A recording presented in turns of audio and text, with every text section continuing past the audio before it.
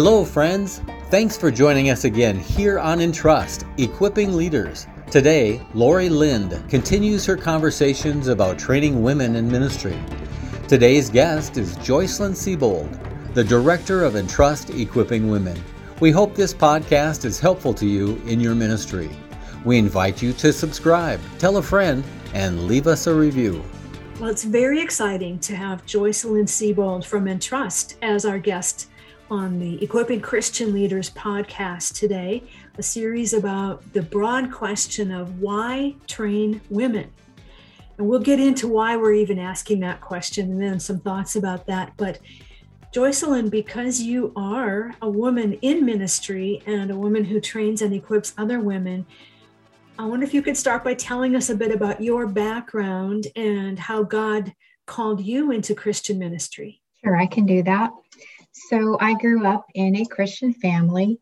My father is a retired pastor, and my mom was in education, a teacher, most of her working life. So I grew up in a Christian home, but I really didn't come to know the Lord personally and start walking with Him until I was in my early 30s.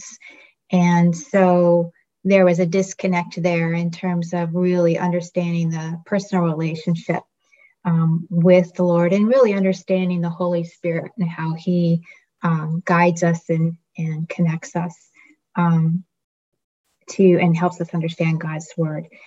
So how did He call me into Christian ministry? As I was working with first in children's ministry and then in youth ministry, I really felt the need to be equipped in leading and teaching in those roles that I was working in or serving in. And so over time, it was really a 2.5, 3-year process since I was being called to seminary, and my pastor confirmed that. And so I went ahead and went into seminary and was trained in interdisciplinary. So I was New Testament and Christian education, and really with the focus of desiring to be better equipped to teach in whatever role the Lord was calling me into. You know, even as we get into this, it strikes me that your path may have been similar to a lot of women who are believers. You said you were working in some ministries in your church and then felt the need to be equipped. So you came into it. How did you come into having those roles in your church in the first place? That's an interesting question.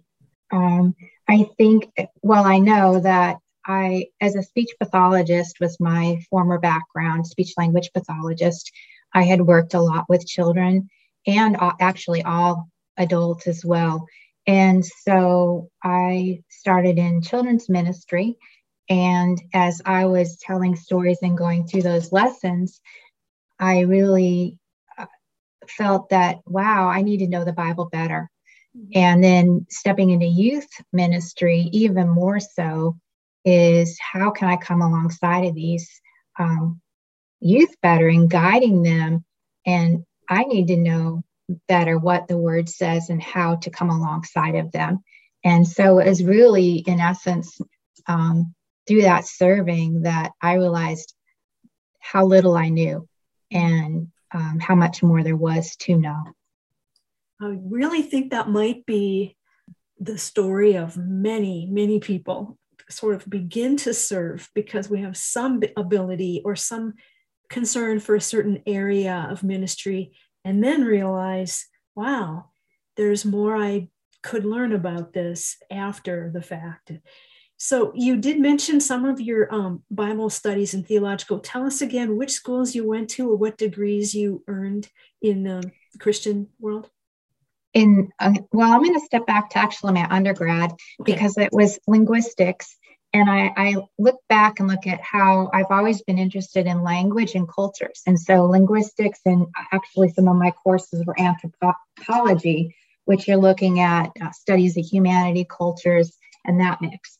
And so I think the Lord set that as kind of a base or, basis where I was already interested in learning about people and languages. And so then, and then the speech language pathology kind of added that and really developed my people skills.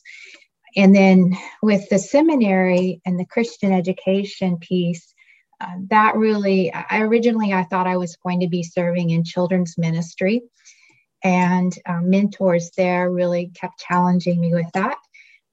But that focus on Christian education really helped me focus in on really how to study God's word, and then how to then take that and put that into lesson plans, or how to put that together that then to teach others.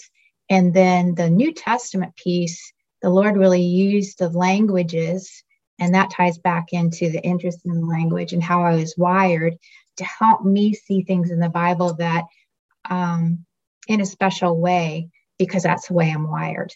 So those have all kind of worked together to form some of who you are today, and the ways that you're wired, as you said, have fed into the choices you've made and the things that God's led you to.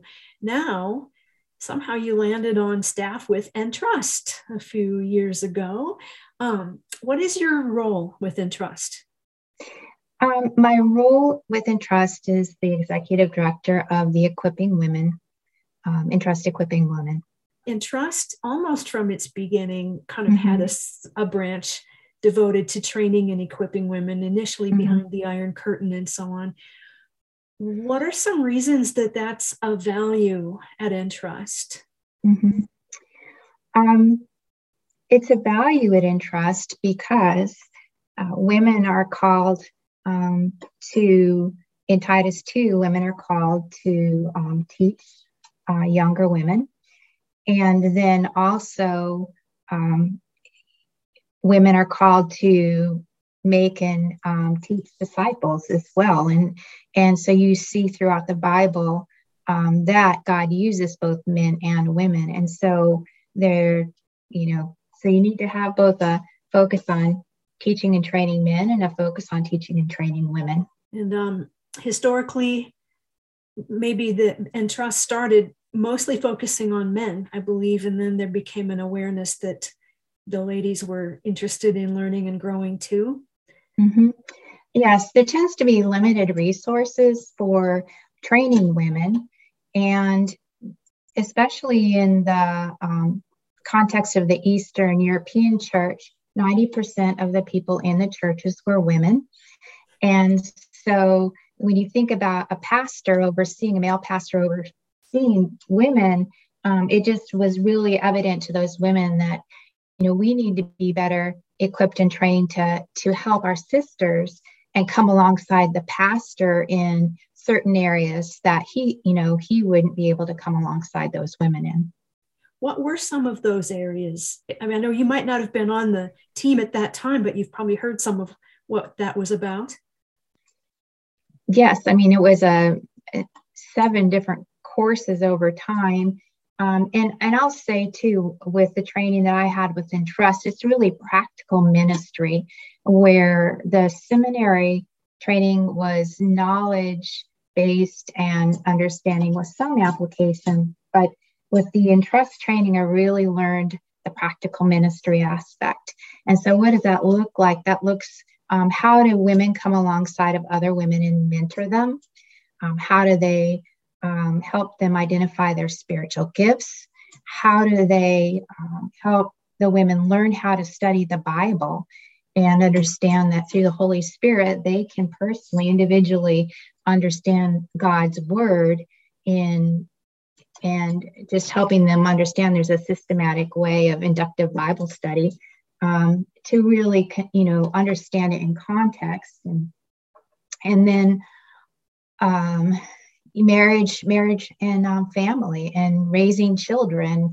And there are many other areas, but that gives you a flavor of all the different areas that women need equipping in.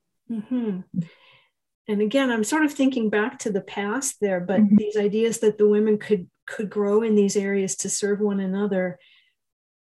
Do you know, was there some pushback from the church, and is what we're asking this question: why train women? Did that question itself come up back in the early days? I wasn't there, so it might have come up.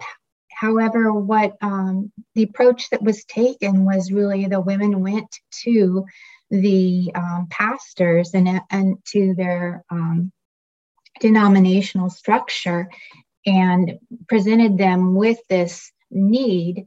And then the pastors chose the women who wanted, who they felt were leaders or could become leaders to help.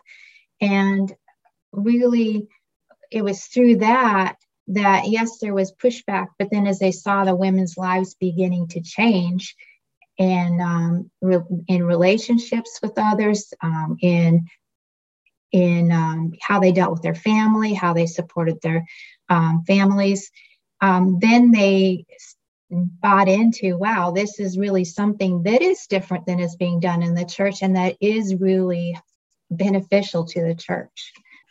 So what do you see women being especially called to do within the context of the local church?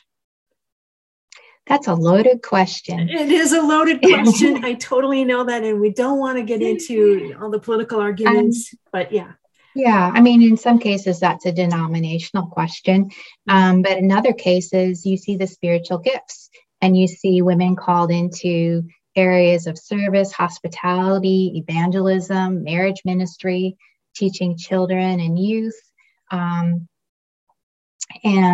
teaching women.